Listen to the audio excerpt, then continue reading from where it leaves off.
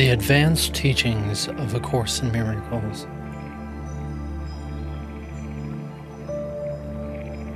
Unavailable to those who have yet to achieve what it has to offer.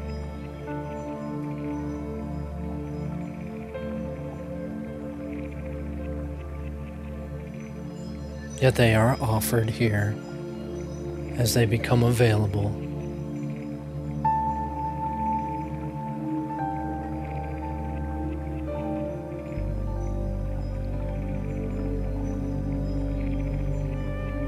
This is a part of a very intensive practice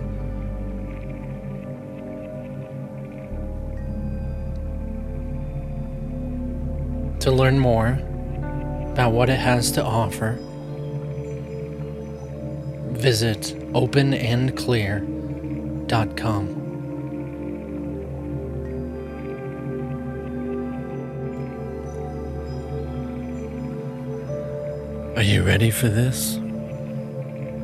Are you ready to recognize that you're never upset for the reason you think? I know the first time that I got involved in these lessons, that I feel like I never fully grasped this one entirely. I feel like it has hundreds of things and variations to it. I mean, just the fact that you can define an upset differently in so many different variations. So just in that little factor, we can say that we don't understand why we're upset. And I'm sure every single time you get upset, even thereafter, you might notice that you tend to analyze and try and figure out why you're upset, or if it's not you, you try and figure out why somebody else is upset. Usually because you want a result, usually you want to be able to fix it or correct it or somehow balance out. We need to neutralize this subject. In that understanding and that recognition that you don't know where or why it's come from or what's happened or who many words. Good morning. Yes. Lesson 5. I am never upset for the reason I think. Something that is interesting about this is that it doesn't just say you're not currently upset for the reason you think, but it actually gets into saying never. You're never upset for the reason you think. I find that this is helpful, even though my ego mind likes to get confused. It knows. It knows that it's upset because this thing keeps happening over and over and over again.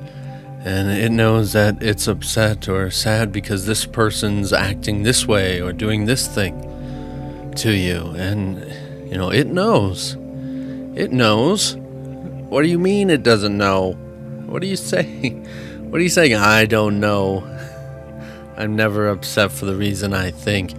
Now, as of yet, it's not entirely concerned with understanding and comprehending this. We don't need to understand the vastness of infinity yet, okay? So don't worry about that. Right now, we're just simply applying this. That regardless of what the upset is, regardless of how big it is, regardless if I understand it or not, I am never upset for the reason I think. I'm not angry for the reason I think. I am not afraid for the reason I think. And while we do go into this and get more in depth into understanding somewhat of the more obvious things that have been conversed lately.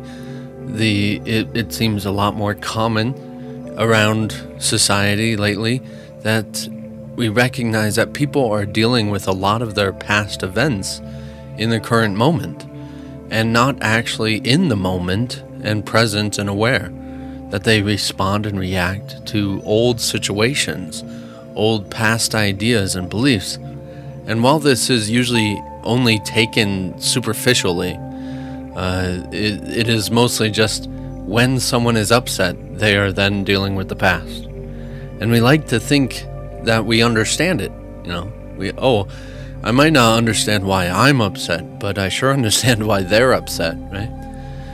And the interesting thing is that, again, it still uses never. You never are upset for the reason you think. The reason it is always superficially with this idea of the deep essence of using your past is because this is an association to everything. That not just emotional reactions, but quite literally everything.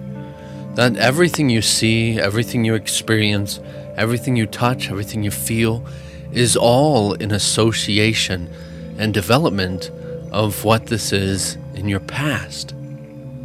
Now, we like to say, well, if it has an association in a past, there was a point in which it began. But what was it before that?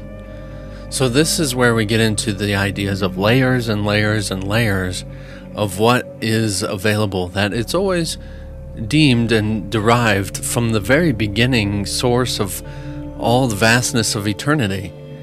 And then layers upon layers, we are adding different ideas, more ways, and as it was all on a basis of love, there was that idea that now there is something other than love.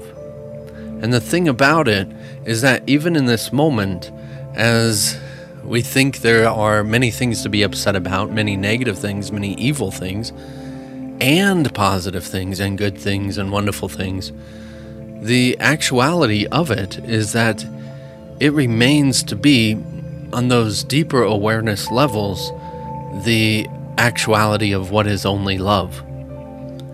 And so when we had this idea, the regurgitation isn't so much of an actual past event, but the fact that we still think and process our world in the same understanding of having this past event, say, the idea that there could be anything but the truth of love. Anything at all. When you think it is not the ideas of and the consistency of love and the true recognition of God and the Son of God and that experience of the totality of infinity, then you have a disturbance in where you see an emptiness in what seems to be your place. So right now on the surface, on the superficial, regardless if you're trying to get into your emotions and understanding in your past, if you don't take it all the way before you even had a past, then it's still superficial. And right now, we're not concerned with too deep. We're just tapping into this, tapping into the idea. Okay. We're opening up our subconscious mind by saying simply, no, you're not right about this. No. I'm not upset for the reason I think. You're telling me I'm upset for this? No, I'm not upset for this. I'm not upset for that. I'm not sad for this. And we're kind of refusing the first options and variations that come our way. We are insisting then to be deeper, to be more aware. Okay, so it's not about this. What then could it be about? Oh, it might be about this. No, it's not about that. Okay, so let's go deeper. Oh, well, this seems like a pretty disturbing idea. Oh, no, it's not about that. And often still, even according to course students, we like to stop at this place where we say there was a tiny mad idea of separation. And that's that point of where there is now something opposite to love. Now, while this is a wonderful place to go to, it's definitely not the greatest potential in which is available here. It's not the deepest aspect in which you can actually reach in this understanding. Even this idea that of existence and where God is and being one with God must be accepted and experienced, opposed to there being two variations of God, a Son of God and a Father of God. So when we get into this and we're tapping into this little bit of a deeper idea, we need to understand that this isn't something. I'm not talking about history. I'm not talking about the way, who killed Kennedy. I'm not talking about actual events so much as, even while there has been actual events representing this, what I'm more or less talking about is something that is actually right in this moment. So much like you appear to have an upset in this moment, and you might say you're actually reacting to a past situation, you're still reacting and experiencing it as if it's happening now. And as much as we can say about the past that it doesn't exist, the sensation and the reality of it being right here and now, every single layer of this interpretation is something more of an idea of layers I've built my iceberg out of. And I'm building the tip of my iceberg, but as I come down, I recognize all icebergs are one, and one with the water, and simply the existence is far more expansive than I once thought. But when I'm up on the point of the iceberg and the tip, I'm looking out on other icebergs and what seem like other icebergs, and all this variations of time and expansion. It looks like, it's all far off, because everything's far off. Pretty much only my organs are inside of me in this perspective. And so it seems a little complex, but that's where we get into dimensions, which we'll be getting more into as we go along. The third dimensional perspective sees only physical reality. The fourth dimensional perspective usually filters, did I say fourth or second? The second dimensional perspective of reality likes to filter everything through its emotions and how it feels and so much like that. And then the first dimensional perspective is actually the Christ mind consciousness perspective, in which is the actual thinking. We're not worried about that yet. Most of us are dealing with A Course in Miracles, and what it's actually for is the fourth dimensional perspective, which is your independent ego consciousness self, that has this idea of memory and recalling and projecting into the future of imagination and anticipation. And when you understand that what we're trying to do is retract this separation from this fourth dimensional self over to the first, which is the same realm of consciousness, but a different, much like the difference between God and the Son. God is all that is, and the Son is the experiencer of all that is, and goes through the experience of it. Now, the ego is an experience of the experiencer of all that is in the same fashion. And as we're continuing to add different ideas, we like to, it's more experimentation and wandering and questioning and finding out what everything is all about. And we get more into details of the existential ideas of what reality is all about, or ways of expressing the actual truth in which it's all about.